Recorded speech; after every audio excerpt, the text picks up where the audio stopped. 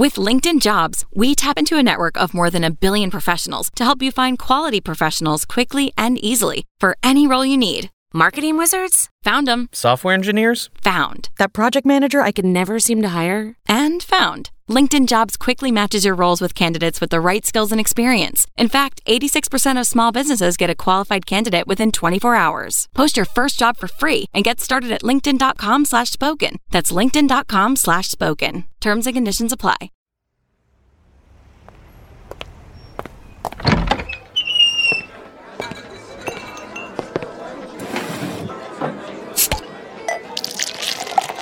Hey, pull up a chair.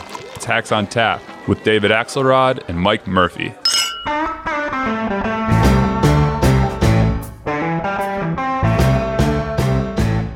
All right, Hackaroos, we are here with a new episode of Hacks on Tap. Axe, how are you? What's going on? And why don't you introduce our amazing, you've heard him before by popular acclaim, guest hack today. Well, Mike Murphy, that guest is John Heilemann of the Circus, of MSNBC, of The Recount, a guy who needs 3 jobs. He's so big.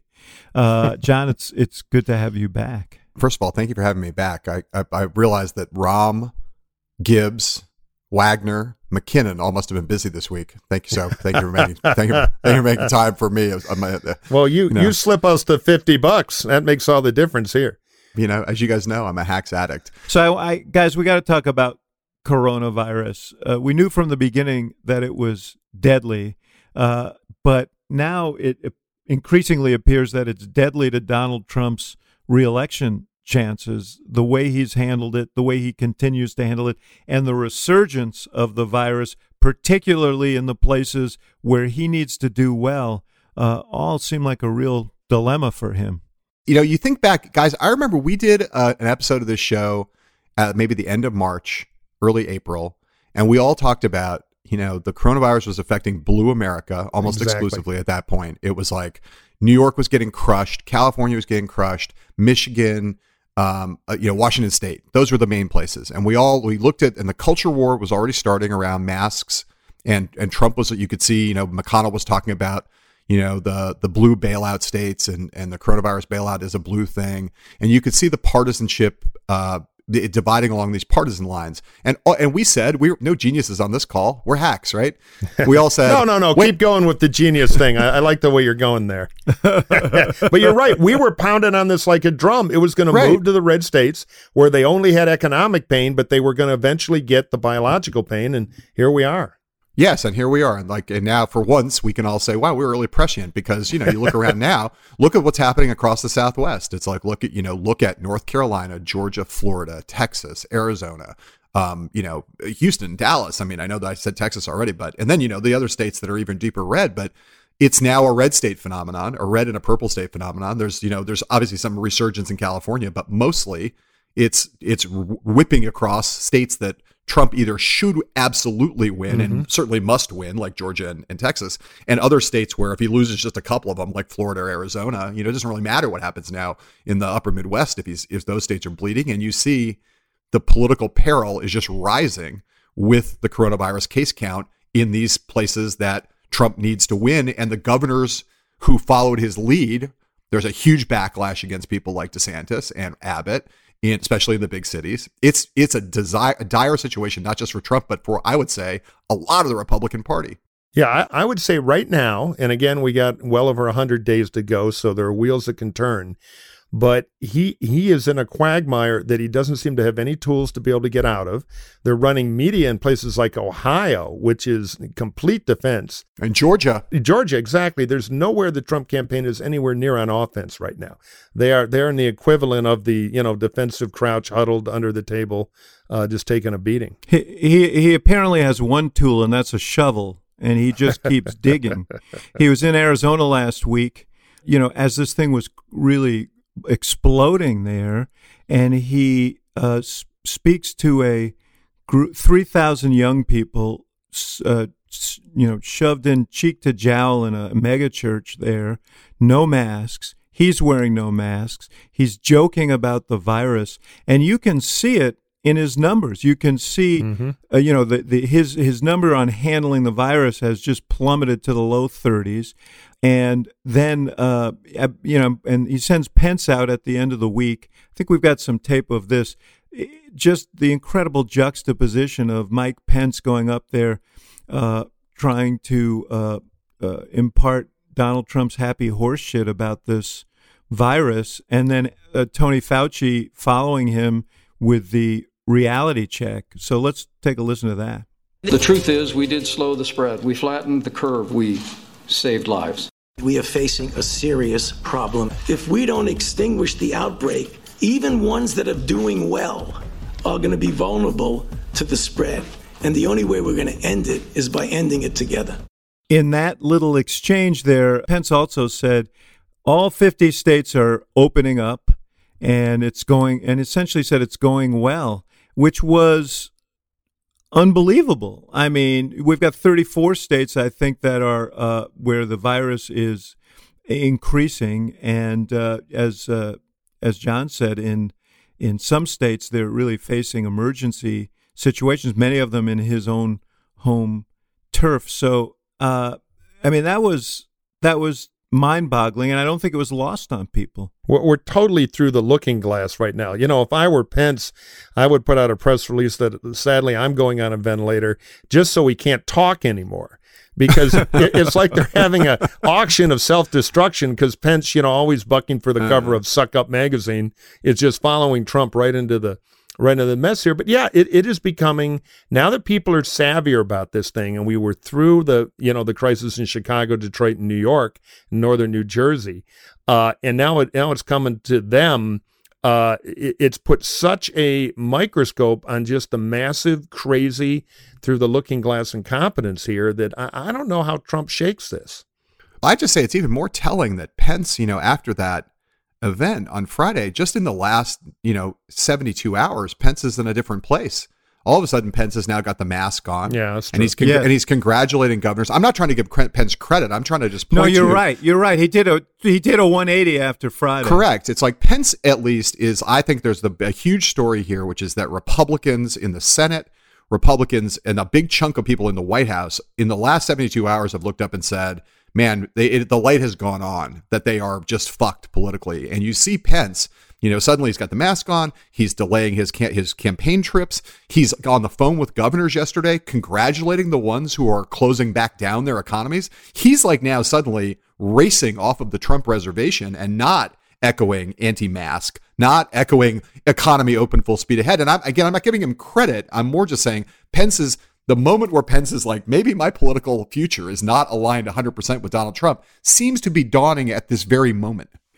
But I'll tell you something, Pence, notwithstanding, the man in charge spent his weekend tweeting racist stuff. Including, by the way, this clip. This was unbelievable. On Sunday morning, he tweets out a clip of a guy in a golf cart with Trump signs on his golf cart, and he was shouting white power, and he got beaten up by for that. Tim Scott, one of his own party, said he should take it down right away. It took him 3 hours to get it down, and then the White House's explanation was that the president couldn't hear what the guy was saying. I just want to play that clip for you guys because you have reasonably good hearing, but not exceptional, I would bet. Tell me what you hear. Yeah, you got it, you! White power! White power! There you go, white power. You hear that? I'm actually a contrarian on this one. What I heard was the sound of freedom. No, of course. The problem is we're at like the 800th inappropriate non-presidential tweet now. But this one was really special because we're in a moment of such tension. Now, I will say I saw that video because that's down in the Villages, my old stomping ground in Florida politics. And in Florida. Yeah, it's a huge area. It used to have a political boss that ran it. It's kind of a weird mix of... It's a retirement home. Yeah, Murphy, is that really your stomping ground? Well, it may be soon, particularly with my dad hearing. But no, my point is it's a big thing in Broward County politics. It's kind of like the Brooklyn machine retired in Florida. I mean, it's a fascinating place. But I watched it, and it kind of broke my heart about where Trump has brought us. Because on one hand, you had a bunch of Trump people in golf carts with Trump stuff on them. By the way, free country. They get to do that. I was not offended by it. Yeah, Then sure. he had a bunch of people screaming Nazi at him. I thought the people screaming at him were even less polite than the people in the Trump caravan. I thought they were horrible. Then you get the one guy baiting the other guy, and he starts yelling the racist stuff. And that, the very lowest point of a low moment, that is what Trump decides to retweet to America, the President of the United States. So on every level, it was just a horrible moment of where our politics are. My point was that, and I think he's badly damaged himself. His ratings on race and race relations are also abysmal, and you look at polling, and that's another thing that's dragging him down. But what was remarkable to me was the story that America was focused on the weekend was this re-explosion of the virus and what a crisis it was. And the guy in charge was busy tweeting this crap and trying to start a race war because he thinks that's a winner for him. Right. That's the thing. That's the part that, Mike, I agree with you that, Donald Trump, lowest moment at a low point or lowest point of a low moment. It's like that's a descriptor for the whole of the Trump administration, basically, right? For the country. But this is the reality. And we report these things every time he does another racist thing. We report it as if it's like news. And I think we should call them out every time. But no one should be surprised. Yeah. He's a stone racist and has been his whole life. And he is now desperate. We have reporting coming out of the White House. There's reporting that I hear all the time. They are panicking. They recognize that all of a sudden the chickens have come home to roost on 3.5 years of the division strategy, not trying to add to your coalition, not doing what any president tries to do, especially one who gets elected by having lost the popular vote. You think about George W. Bush in 2001. You think about Bill Clinton in 1993. What do those guys do when they get into office? They're like, I got to add some people to my coalition. Right. Trump has not tried to add a single person, and instead has thought that the way to win is to focus on the base and divide the country. And now, as he's desperately in a place where 75% of the country is in favor of Black Lives Matter, Trump's never going to fix that problem. So he's going full on racist race war. Let's go. And their strategy, which they're broadcasting to everybody, is the only way we can win is to dig down into the subterranean core of the earth and pull out a bunch of white non-college racist Trump voters in a handful of states and run. And that was always sort of their strategy, but it's even that on steroids now. He's not even trying anymore to reach into any part of the country that didn't support him before. Yeah, but here's the thing that's different in this post George Floyd moment. There are a lot of people who are willing to overlook that. They would say, look, I don't like his tweets, I don't like his behavior, I'm uncomfortable on the race stuff, but the economy's going well, he's a strong guy, he can get things done. And now, not only is he proving himself neither strong nor being able to get things done, but the cost of that divisiveness is now very, very obvious. And people who used to be saying, you know what, I don't like it, but there are other things, are now saying it costs too much. Yeah. He's throwing gasoline on a fire we don't need. I think that it's the earache theory, which is, oh, God, I'd like to get some sleep. I'm tired of my ear hurting every day. There's just a fatigue with Trump. He's also in an amazing demographic vice because none of the race war stuff works under 40. Little pockets, but it's really hard because the generation coming up is a lot different in kind of their racial attitudes. And of course, that's been really amplified by the protests and Floyd and all those things. And then grumpy old white people who should be his base, that group, he is underperforming what he ought to be doing. I don't know if it's COVID or an affinity of Biden, who's also an old white guy, but he's getting it on both sides. And you're right. He that strategy doesn't have the oxygen it used to have. Now, that said, if I were the Democrats, I'd still manage my risk. Because, when it comes down to Mount Clemens, Michigan, Pasco County, Florida, this thing, because as you guys know well, Alexander Hamilton's uncredited invention, the Electoral College, never made the musical.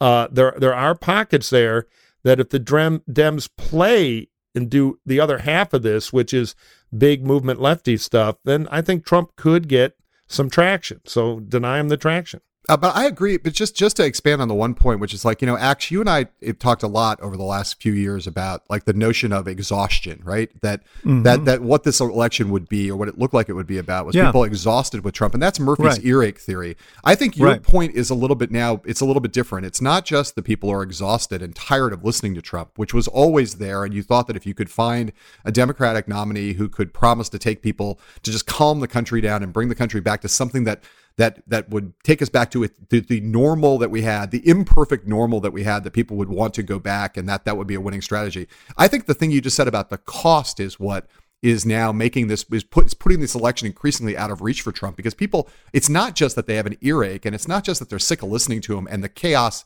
doesn't just tire them out. They're starting to look at it and say, this guy's breaking the country in a way that might not be recoverable. And I think a lot of normal voters who normally didn't think that before, they thought, well, we like the economy, but we don't like the pain in our ear, are now saying this guy's is potentially, the chaos has a cost that could be way too high, and that we don't want to live in a place, if we have 4 more years of this guy and this continues, that the country could be rendered unrecognizable, and I don't want the country to be rendered unrecognizable. And I think you're hearing that a lot, and that's what the suburbs is all about right now in a lot of these places. And COVID feeds that, right? Because it's out of control, and they have no one to turn to whose information they can trust, and they think Trump is leading them down the path of destruction on that front as much as he is on the racial front. Yeah, I mean, you talk about the that race doesn't work, Murphy, with people under 40. The problem is that he's also getting squeezed at the top. He carried senior citizens last time. The way he's handled this COVID issue, I think, has been terribly damaging with these voters. Biden already had a pretty good toehold in there, was a strong suit for him in the primaries. And now, they're among the groups that Trump carried last time that he's not carrying this time. The suburbs he won last time, he's losing by 20 points or more. They're independent voters, he's losing. College-educated white voters, he's losing. I mean, he really has, and even among his supporters, among non-college white women, he's winning, but he's winning by like 11 points, 10 points, not 27 points. Evangelicals weren't that apparently thrilled with his hoisting of the Bible as a political prop, but he's not doing as well even there. So I'm looking at these averages of the states, of these battleground states. We all know the big 4 that he won last time that really gave him the presidency: Florida, Wisconsin, Michigan, and Pennsylvania. So Florida, on the average, he's down 7 points. In Wisconsin, on the average, down 10 points. Pennsylvania, 8 points. Michigan, 11 points. Beyond that, he's trailing by a significant margin in Arizona. He's behind in North Carolina by a significant, by more than a few points. Georgia is like an even state. I mean, so that's, like if he won I think that there's like 101 electoral votes that Trump won last time where he is even or losing at this point. So my question to you guys, and Murphy, let me start with you because you're the big Republican brain. You're the guy everybody goes to for wisdom. They do exactly what I tell them. If Trump were rational and he had a rational organization, what, if anything, could he do now? Well, that is a great question. I just want to throw in one more piece of polling data because I saw something yesterday that pays into John's point and yours. My colleagues at Republican Voters Against Trump and I are out making trouble. I'm doing some very specialized polling in Florida. And among white Republicans, mostly suburban, college-educated, we ask who's better during the time of strife to reunite the country. And 48% of white Republican college-educated people are saying Joe Biden, which is to your point, which is Heilemann. big. Yeah, it's huge. Yeah, right. It's huge because right now, huge. Whether it is geographically of Arizona or demographically of old people or thematically of reuniting the country, the Democrats are deep into Trump's end zone right now. And so these polls, this is an X-ray. If the election held tomorrow, Trump would get clobbered. It would be huge. And this is what that looks like. So your question, X, how do you get out of it? Yes, I've X-rayed the hell out of it. Now, doctor, I'm asking you. The corpse here with the... What treatment you... Prescribe a drug, So please. I'm looking at a guy on the gurney here with a railroad spike into his head. So now it's time to operate. Well, the obvious thing is Captain Crisis. If he married Fauci and done the basics, which was nod and say, hell yes, and damn it, get going, and I'm putting 3 generals in charge of the supply chain, chop, chop, chop, he'd be doing much better now, because all that art of the deal can-do guy would be back. Well, he can't do that. Instead, he right.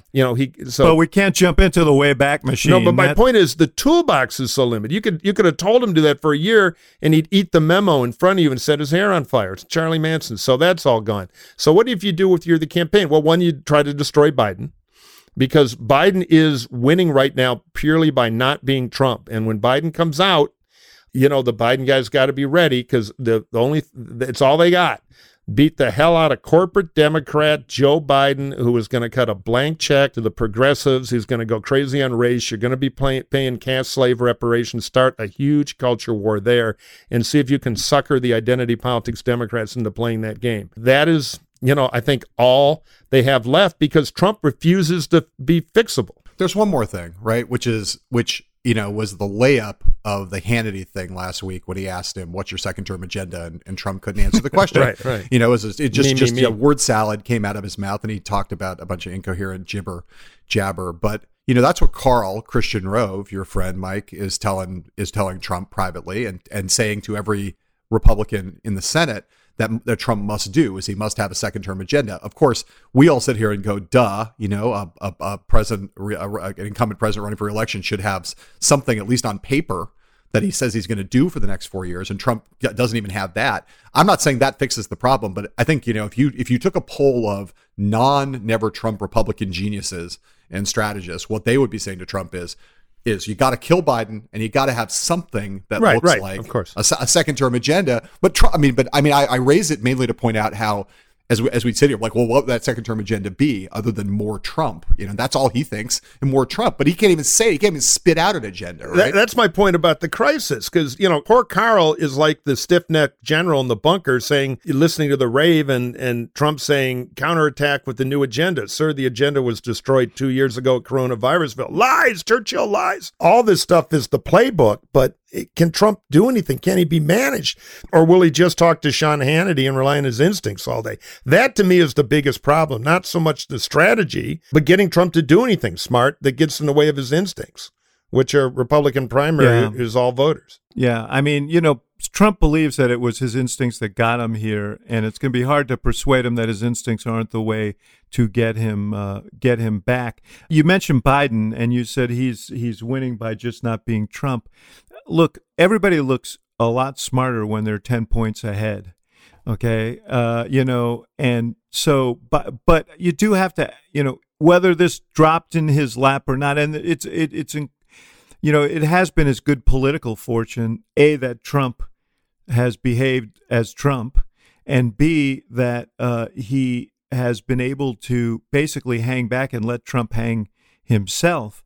Especially lately, I think they've been pretty adroit at sort of intervening in moments, well, and a little more than that too, right? Also avoiding the trap. I give them some credit for how they've handled the defund the police thing, right? Which is, Biden, there was not a moment when they got sucked into that, into giving Trump the ammunition that he would love to have had if Biden had said, yeah, I'm for defund the police. And, I think his instinct personally, and David, you would know as well, as much as I do, that's his instinct. He's not going to be for that. He was never going to be for it. And no one around him, they all saw it immediately as the trap that it was and said, don't do it. And so again, you can say doesn't take genius, but the reality is those guys took a lot of pounding. And I will say I did a little bit myself at the beginning, where it was like, you can't just compete by staying in the basement. Donald Trump has the airwaves. He's going to dominate the space. Yeah. And they were like, they said at the time, there's like, really? Let's see how that goes for Donald Trump, holding a 2-hour press conference every day at the White House on coronavirus. And they turned out to be right in exercising discipline and being relatively strategic and surgical about where they've decided to intervene, and about trying to stay out of trouble that would give Trump the ability to cast Biden as a tool of the left. At the same time, they have upped their game in terms of digital communications and all the things that don't require that much of the candidate, but that deliver message out there. Now they're on the air around the country. But Biden is, like I said, he does come out at strategic moments. Today, for example, he's doing a speech on He's doing a speech on the coronavirus thing. He understands that Trump is wounded and he's going in to inflict more damage on him. And that's a smart thing to do. Yeah, they can really bounce off Trump with this and be Dr. Reality as opposed to Rage Fantasy. So he could have a great 2-week run now. When we would all agree, right, that the chief strategic thing that the Biden campaign has to do, and I don't mean that he can hide in the basement for the next 4 months or 5 months, but the chief strategic thing they have to do is keep this election being about Donald Trump. Yep. If this election's a referendum on Donald Trump, they win. And so they need to do everything possible to not let this election be about Joe Biden. And so far, you can't really fault them on that big strategic front. They've won. I think it's two things. If I had the permanent marker, it would be, it's about fire Trump, except for every debate night. So when in doubt, more debate prep, because that is when it will be about Joe Biden, and he's got to hold his own. Yeah, I think I've said this before here. I think Trump is doing him a tremendous favor because the attacks of Trump, the relentless attacks that Biden can't put two sentences together, he can't give you a complete thought. Kind of remarkable, actually, when you consider Trump's own answers to questions. But he has so lowered expectations for Biden in these debates that if Biden shows up and is relatively coherent, he's going to carry the day. And I just remind everybody what the history of debates for presidents running for re-election is. Almost invariably, they don't do well in the first debate. They're not used to people being in their grill. They haven't debated for 4 years. And, I think Trump is setting himself up. But, there is this. David, so you still have a little PTSD from Denver, I know. 100%. In 2012, months in advance of the first debate, I circled it in red because I understood the history of it. And we did everything, we thought we did everything we could to avoid repeating the mistakes of history. And we ended up, leaving Denver with our hats in our hands, and in deep despair over that debate. It is very, very tough. So, I think that Trump is doing Biden a favor by lowering expectations. And you're right, Mike. He's got all this time at home. It's a great time to be boning up. And here's one other thing on debates. As you know, you win a debate by anticipating as much as possible. And if you are prepared for every exigency and every, thrust of your opponent and you turn it into your advantage, you're going to win that debate. The thing about Donald Trump is he's about as subtle as a fart in a spacesuit. I mean, he is a guy who knows you know exactly where he's going to go. He may, the presentation may vary, but the fundamental points are always going to be the same. He's very predictable, and therefore, as bombastic as he can be, as much of a shtick guy as he can be, it's easier to prepare for a guy like that than someone. Mitt Romney kind of changed up on us in Denver, and that was one of the reasons why we had such a hard time with that debate. We didn't expect the guy to show up who showed up. He prepared well for that debate. Trump is going to be Trump, and there's no other variety of Trump. Yeah, that's a good point. He's the atomic clock of being Trump. By the way, thank you for ruining every spacewalk movie now for the rest of my life with that subtext. I know you want to see Ad Astra now. You're thinking about that. Brad Pitt farting in that spacesuit. I'll say this though, that the other thing, who's the other most predictable politician in America right now? Joe Biden. In a much different way. Well, the other most predictable politician, Bernie Sanders. And you think about what happened when Biden had his one-on-one debate with Bernie Sanders.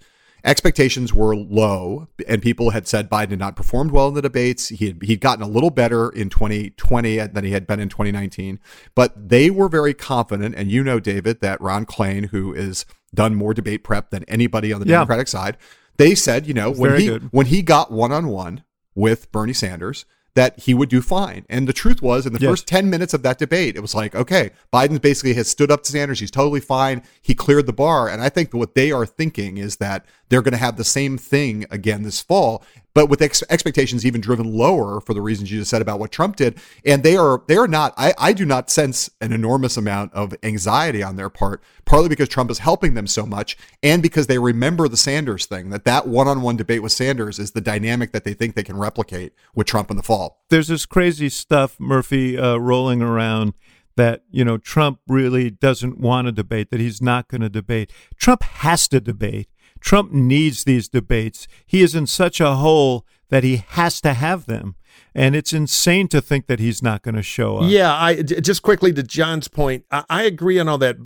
During the primaries, we saw Biden be good, particularly as it narrowed. We also saw him be bad, and I just wonder how much Biden is taking this seriously, because Biden can go off into Bob Dole legislation. I don't know. I agree he's set up with expectations to knock down everything, but if he doesn't, then it could snowball a bit. Yeah, right, which is why Trump has to show up. But I will say this about the debates in which he did poorly this year were when there were 10 or 12 people on the stage.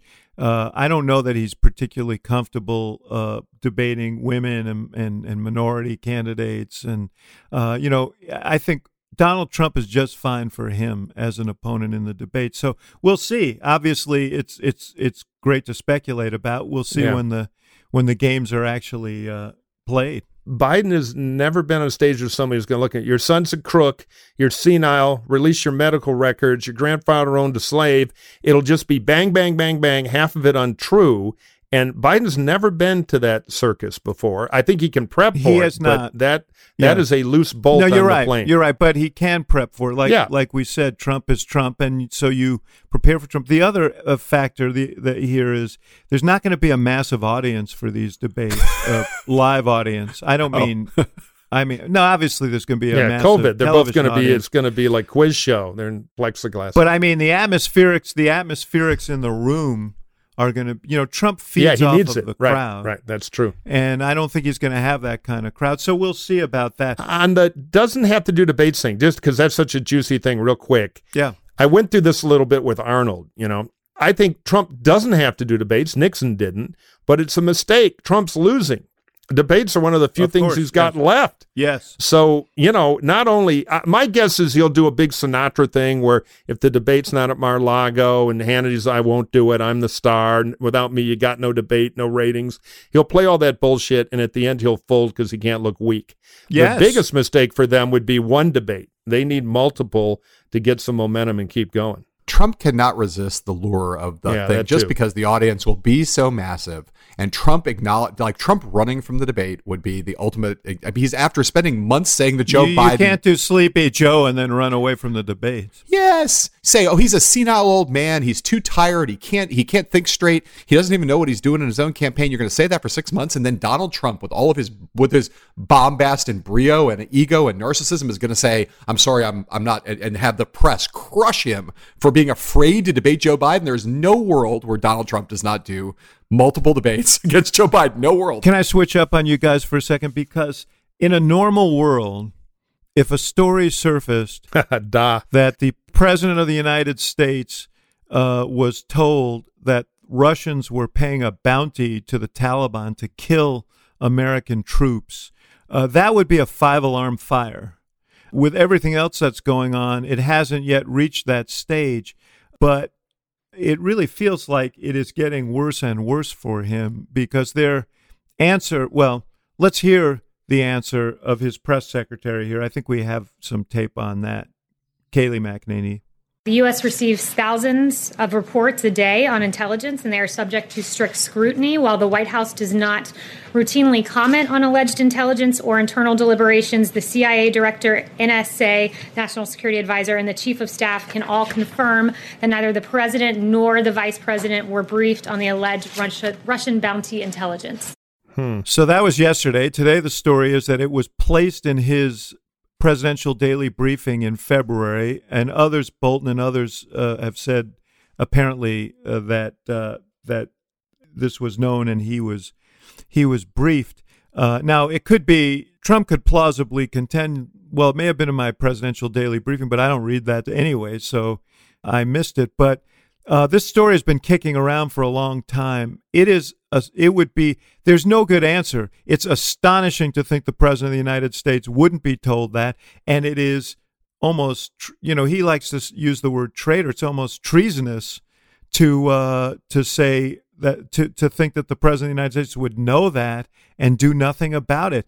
Is this story going to grow? I think it is because they're lying. We had that spray tan sophist out there with the word dancing. And, Trump may never read he's got the defense of I'm too stupid and ill-informed to really know, but it's too big a thing for the president not to have at least been verbally briefed or mentioned to. So, they're digging another castle of lies. And I think it will get bigger. And it's stunning.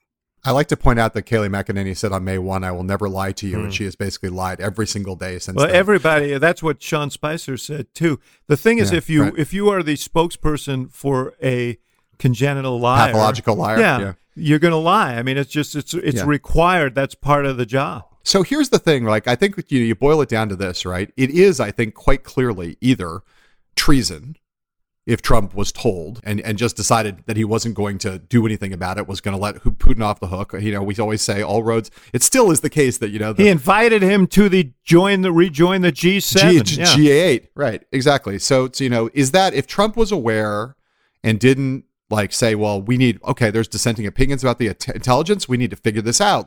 This is an outrageous escalation of Russian aggression against Americans, putting out bounties on American soldiers.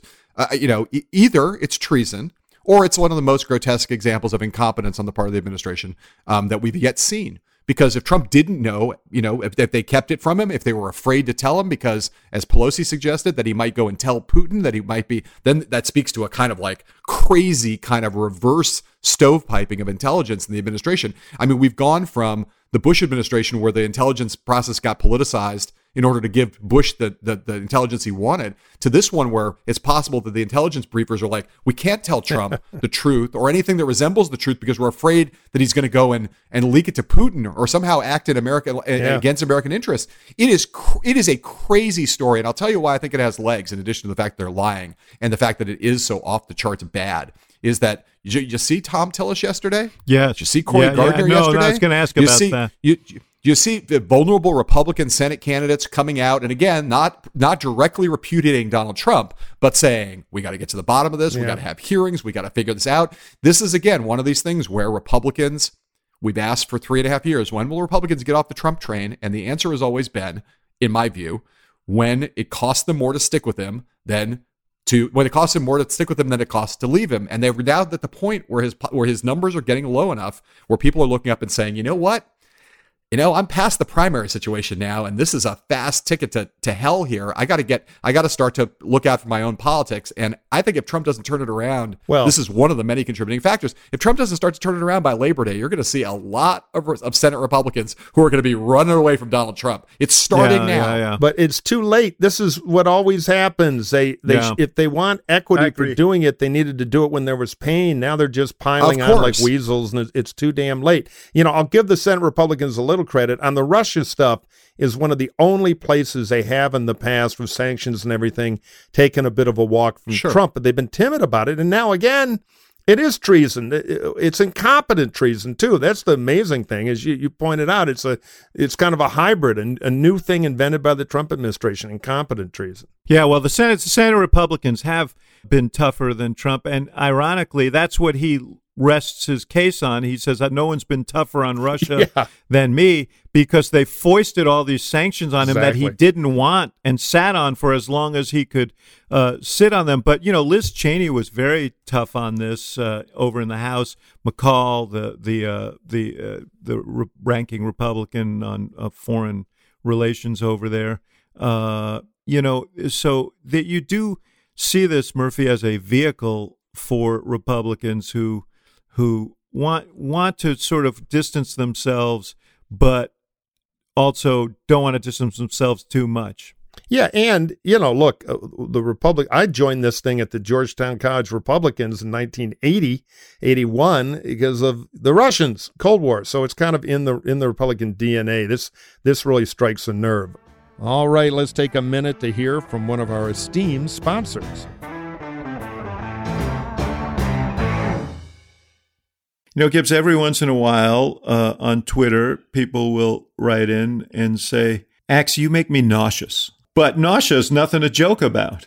It's like getting stuck in the back of a car and you're kind of a little bit hemmed in and you get that feeling and it starts in your stomach. It's not and like you're on your way to something good, a celebration or party or something, and Now you're nauseous and you can't get rid of it, except there is an answer now, and it's called Relief Band. Tell us about Relief Band. Relief Band is the #1 FDA-cleared anti-nausea wristband that has been clinically proven to quickly relieve and effectively prevent nausea and vomiting associated with motion sickness, anxiety, migraines, hangovers, morning sickness, chemotherapy, and so much more. The product is 100% drug-free, non-drowsy, and provides all natural relief with zero side effects, zero, for as long as needed. The technology was originally developed over 20 years ago in hospitals to relieve nausea from patients, but now through Relief Band, it's available to all of us. Here's how it works with Relief Band. It stimulates a nerve in the wrist that travels to the part of the brain that controls nausea. Then it blocks the signal your brain is sending to your stomach telling you that you're sick. Relief Band is the only over-the-counter wearable device that has been used in hospitals and oncology clinics to treat nausea and vomiting. If you know somebody who deals with nausea, Relief Band makes a great gift. I'm telling you, Relief Band works. We know from our own experience. We sent one to our engineer who often gets nauseous during our shows, and he reports 100% cure. Don't fall for those cheap bands you see in drugstores or on your Instagram feed. All right. Right now, Relief Band has an exclusive offer just for our Hacks listeners. If you go to reliefband.com and use promo code HACKS, you'll receive 20% off plus free shipping and a no questions asked 30-day money-back guarantee. So head to Relief Band, ReliefBand.com, and use our promo code HACKS for 20% off plus free shipping.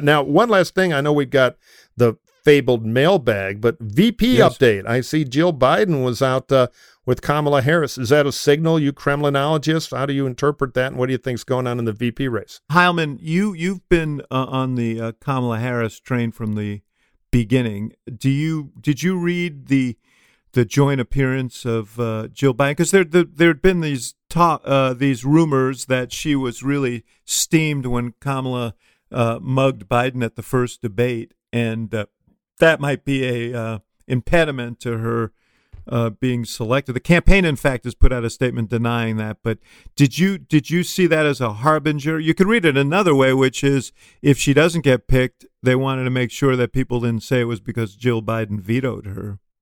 Yes. I will say, just to clarify something that has always been true, but I'll say it again.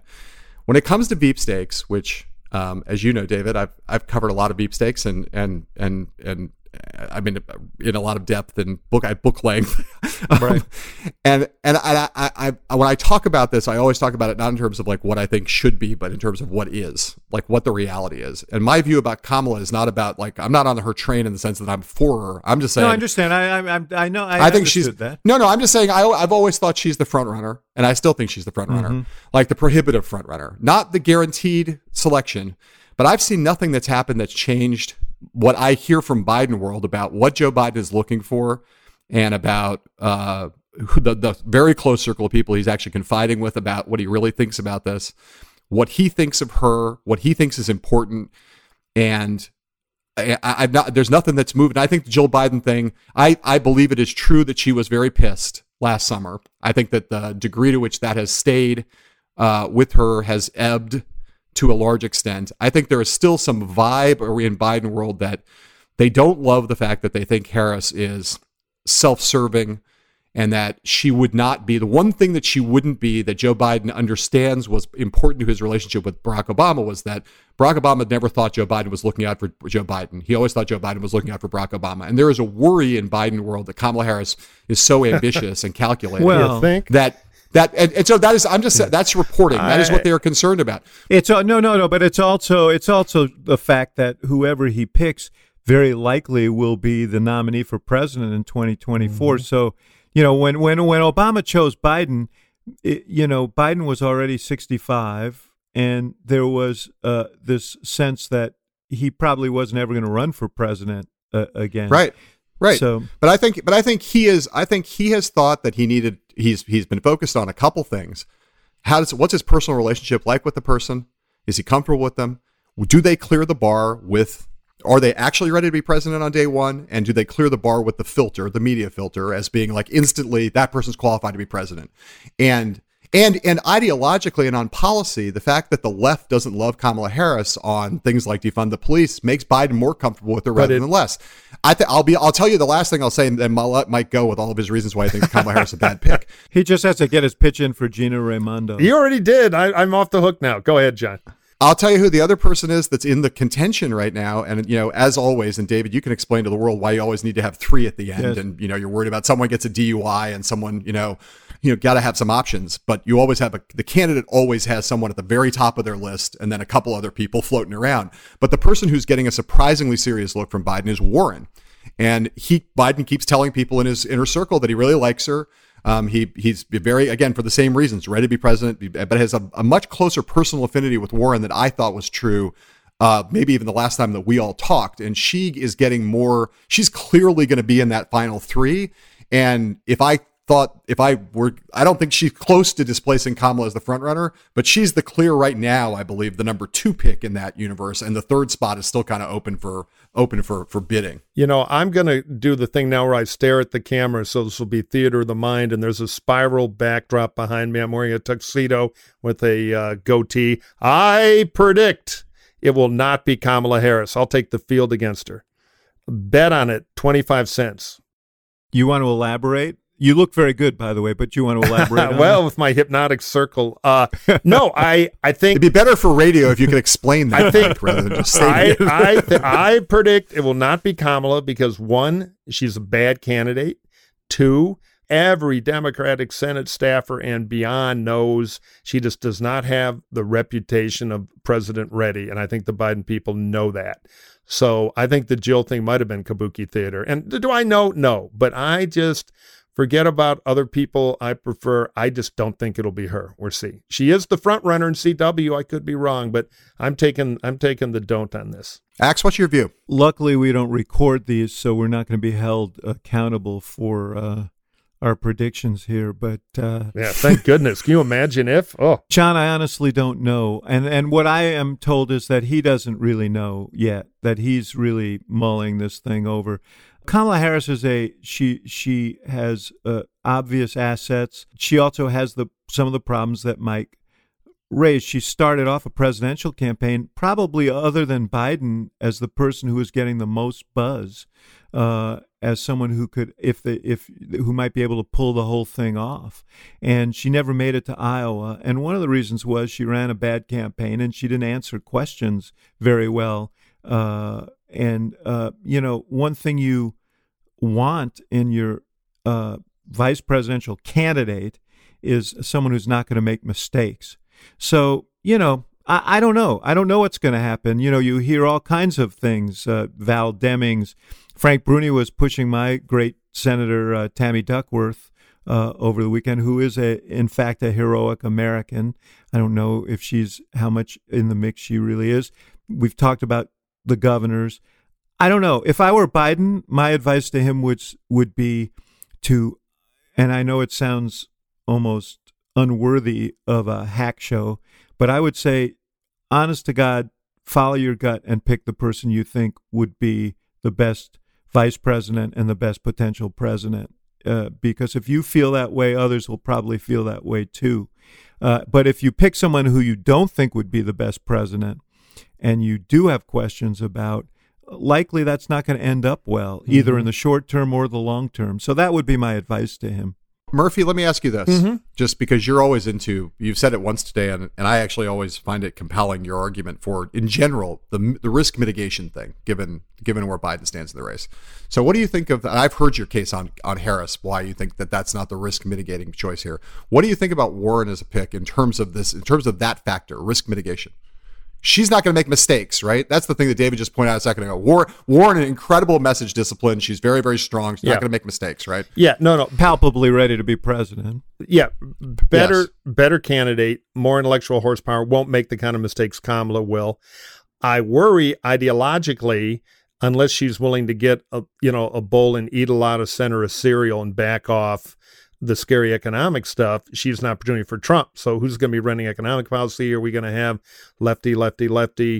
There's some danger here. I'm for the safe pick. I wish Klobuchar was still in. I'd love to find out what scared her out. Of course, Gia Raimondo, government. And, even Val Demings, though, when you look at a police department going backwards, she's a former police chief. It's good and bad. I don't see as much risk as Kamala with Warren, but I see risk. And if I were Joe, I'd be like, we got to keep this about Trump. Do the Bill Clinton thing. Pick a weaker version of Joe, and Al Gore to a Bill Clinton. Yeah. Well, neither of you guys mentioned Whitmer. I'd be all for Whitmer, much ahead of anybody I'd mention other than Raimondo. For whatever reason, she seems to have really slipped. Maybe because she's just so consumed with the COVID thing in Michigan, but she really has, again, in terms of my reporting, she was a top tier candidate a couple months ago, and does not seem to be getting nearly as much discussion as she did then. I'm not sure why that is. You hear more about Tammy Baldwin now in that world than you hear about, in terms of a Midwest white woman, you hear more about her than you do about Whitmer right now in Biden world. And again, I'm not trying to push Tammy Baldwin, but that name bubbles up. There are new names getting thrown in all the time. You never know. And the governor of New Mexico, that name, yes. Lujan Grisham, is popped up a lot too. On the Warren thing, Elizabeth Warren is a brilliant person. She proved herself to be a very strong candidate. She has a mastery of economic policy, even if it's not policy that Murphy would embrace. But she's fluent and someone who's palpably capable of becoming president. The question I have, and I raised it here before, is it too much octane for the tank? Does it lend itself to the Republican message, which is Biden's just a Trojan horse? He's not going to be the president. She's going to be the president, because the fact is Elizabeth Warren is, she's not the thing that pops in your head when you think about number two. And, she's sort of been her own show all her political career and all her public career. So that would be the argument. But she's certainly, just by sheer intellect and ability, she belongs on that list. You got to be worried, though, if you're Joe people, that she'll diminish him, for those reasons. Let's take a minute to do an ad, and we'll be right back.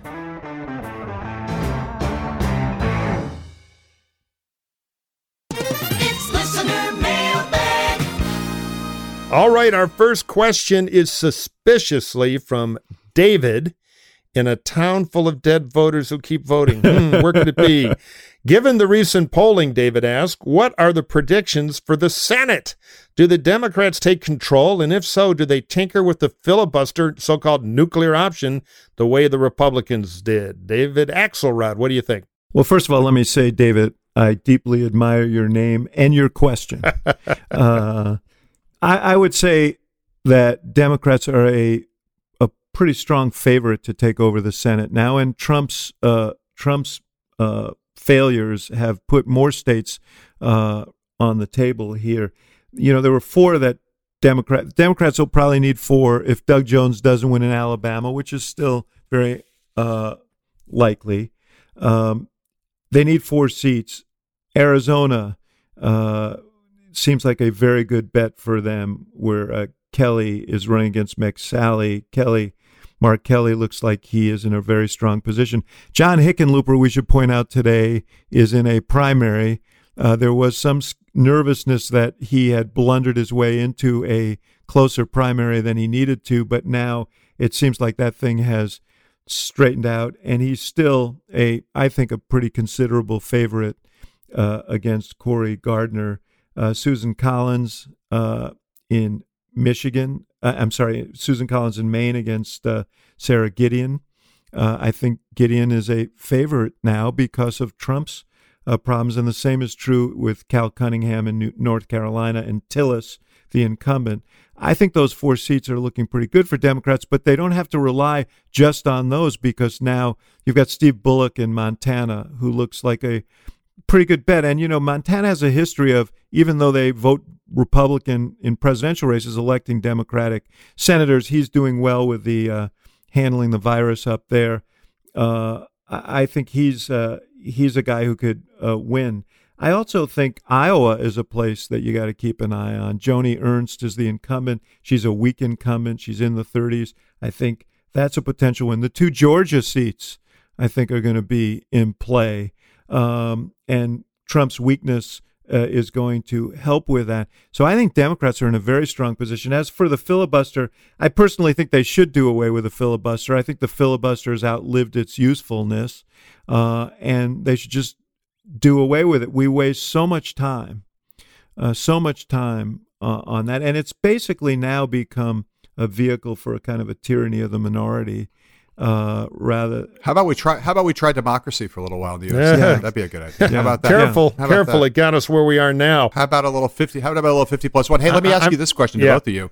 It looks like Amy McGrath is going to win that primary in Kentucky now. The results are in enough that the serious forecasters are saying she's got it. Is there any chance Amy McGrath could mount a real? She could be funded to the hilt. Is there any chance she could put a scare in Mitch McConnell? A scare, yeah. He held the race of his life, but I would not bet against him. I'd want big odds. I think that he has invested millions already in degrading her. She goes into the general election with a serious unfavorable there. He's not popular either, but, you know, McConnell's never won on the basis of his bright, cheerful personality or, you know, his hail fellow, well met relationship with voters. He wins them by destroying his opponents. And, you know, I think it would be surprising if he lost that seat, but she's going to have all the money she needs. And I think he will be pinned down there protecting his flank. Yeah, and I got to chime in. I got my issues with Mitch on the Trump thing and everything, but he also wins Kentucky because he delivers for the state, and he's a good fit for Kentucky. It is a right-of-center state. We'll see what happens. On the Senate, I totally agree. It's just like the presidential. The Dems are on offense everywhere. The Republicans on offense nowhere. That is a bad sign. So, John Heilemann, Meg says, you guys early on indicated that you thought that Democrats should hold their convention as a production and bring in a Hollywood producer put together. I don't know about the Hollywood producer part, but it appears they're planning for basically a television convention. Wonder what your thoughts are about what they're planning.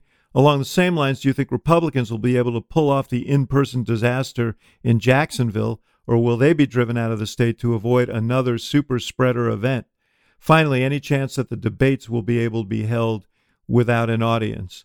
So you take those, and that'll take us right into next week. Well, I've thought for a while that you know, if you started from scratch in 2020 and said, you know, we're just going to get rid of this anachronistic form of a convention with, you know, these balloons in the ceiling and the party streamers and all this ridiculousness that you could design with the right kind of digital and television expertise. You could design a thing that would be infinitely cheaper and infinitely more efficient in terms of doing the work of a modern convention. So Democrats now have a chance to try to do that. The problem, of course, that didn't take 2 years to do it. They're trying to do it on short notice. But that is, in fact, what they're doing in Milwaukee. They're going to have 3 hours of programming every day. It's going to be a purely television thing. 1 hour, roughly, is going to be live from Milwaukee in a television studio, basically. Another hour is going to be pre-recorded. Another hour is going to be live from other satellite locations around the country. That's my understanding of basically what they're doing. And, you know, I think with a lot of good pre-recorded stuff, you know, they got, you know, some people making some great films. Davis Guggenheim, who I know you know, David, has made brilliant convention films for the last few Democratic candidates, including your boss, your former boss, is working on Biden films. I think they're going to they can make a great television show. They can. Whether they will or not, we'll wait and see. But I think one of the big challenges is going to be they still imagine Joe Biden is going to go to Milwaukee and speak in not in the big arena now, but in the convention center down the street. And there's a lot of concern about whether the press is going to want to show up for it because the news organizations are afraid of COVID. So they're sort of worried that they might not get any coverage. They've gone from, you know, a giant spectacle with thousands and thousands of credentials to having trouble getting television cameras to even show up. And is Biden going to speak in front of an empty auditorium? He said the other day he expects to speak in front of an empty room. How's that going to look on TV? I mean, it's a challenge. Well, I mean, they're going to have to make it adjust because I don't think a 30-minute address of any kind under those circumstances is going to fly. But I think it's a great opportunity for Biden because, you know, once again, events have conspired to his advantage because I think he's going to have to do less and the convention will carry more. And if they make compelling television, listen, man, a bunch of fat-ass politicians making speeches and people in funny hats isn't very good television. Right. So I agree. this is an opportunity for Democrats. I mean, it's nice to see. It's nice to see the roar of the crowd. Everybody likes to see a big crowd. It's hard to generate to show enthusiasm. Hey, crank up the sound machine. Yeah, right. Just having always been running against Democrats, I think they should make this thing simple and focused, because I agree with David, windy politicians. I hope it's not the identity festival. They got two stories to tell, the Joe Biden story and the plan to unite us beyond COVID and bring everything back through, raw competence. And they've got troops in the front lines that could make very compelling kind of material. And I hope they know less really, really done well is more. I'll throw in one thing about Jacksonville, though, too, because, there's a guy on this podcast who did a little polling around this. And I do think, if you think about what happened in Tulsa, not just the super spreader element of it potentially, but also just the disappointment of people not showing up because they were afraid it was going to be a super spreader. You now look at what we're hearing out of Jacksonville, which is that there's not a lot of enthusiasm for this thing and a lot of fear of both COVID and of, having some kind of giant, race conflagration in the streets of Jacksonville. I think the Democrats are going to end up being pretty happy with having a very controlled television broadcast out of Milwaukee, when what could happen to Trump in Jacksonville could be incredibly ugly. There was 2 months ago, the Biden people were terrified that they were going to be fighting this asymmetric war. Trump was going to do a great convention in the traditional mode, and they were going to be stuck with one hand behind their back. I think increasingly they should be glad that they have one hand behind their back, because the thing that Trump's going to do in Jacksonville could easily explode in his face. Totally. 2 polls out now showing they don't want it. I have a question here from Mike Murphy from a fan of the show named Rebecca with a K. She says, I'm in my mid-30s and have been a stay-at-home mom to my kids for the last 8 years. I would love to do some work in the political sphere, but feel like I'm kind of old to jump in, but also wouldn't know where to start with that career path. Any advice for someone like me, Murph? Oh, absolutely, Rebecca. It is never too late. Look at Biden. Hell, he's 117 and he's doing fine. So this is a year, because of COVID, you're going to have to be working virtually, but there's a ton you can do. Plug into the campaigns, not only the Biden presidential or maybe the local Senate in your state or congressional, but there are probably local campaigns for state office, lots of places. Find your favorites, contact them. You can make calls, you can raise money, you can organize online. There's lots you can do. Just dive in, use the opportunity of a presidential race to get some experience and build a network and take it from there. But the door's wide open.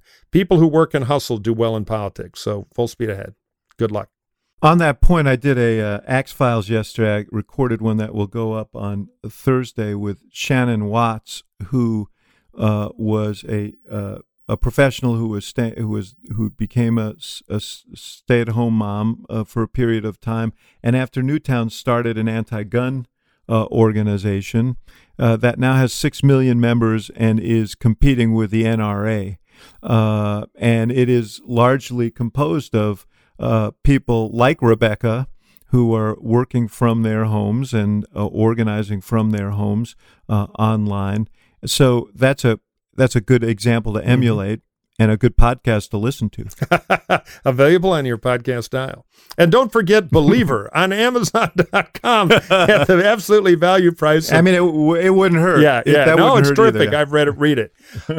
Okay, look, the hamster is starting to slow down on the wheel. We've hit our time limit, so we will zotch last call this week, but we'll be back next week. And John Heilemann, big thanks to you for joining us here on the Hackaroos. Always my pleasure, guys. All right. And Murphy, don't forget to feed the hamster. I'll see you next week. See you then.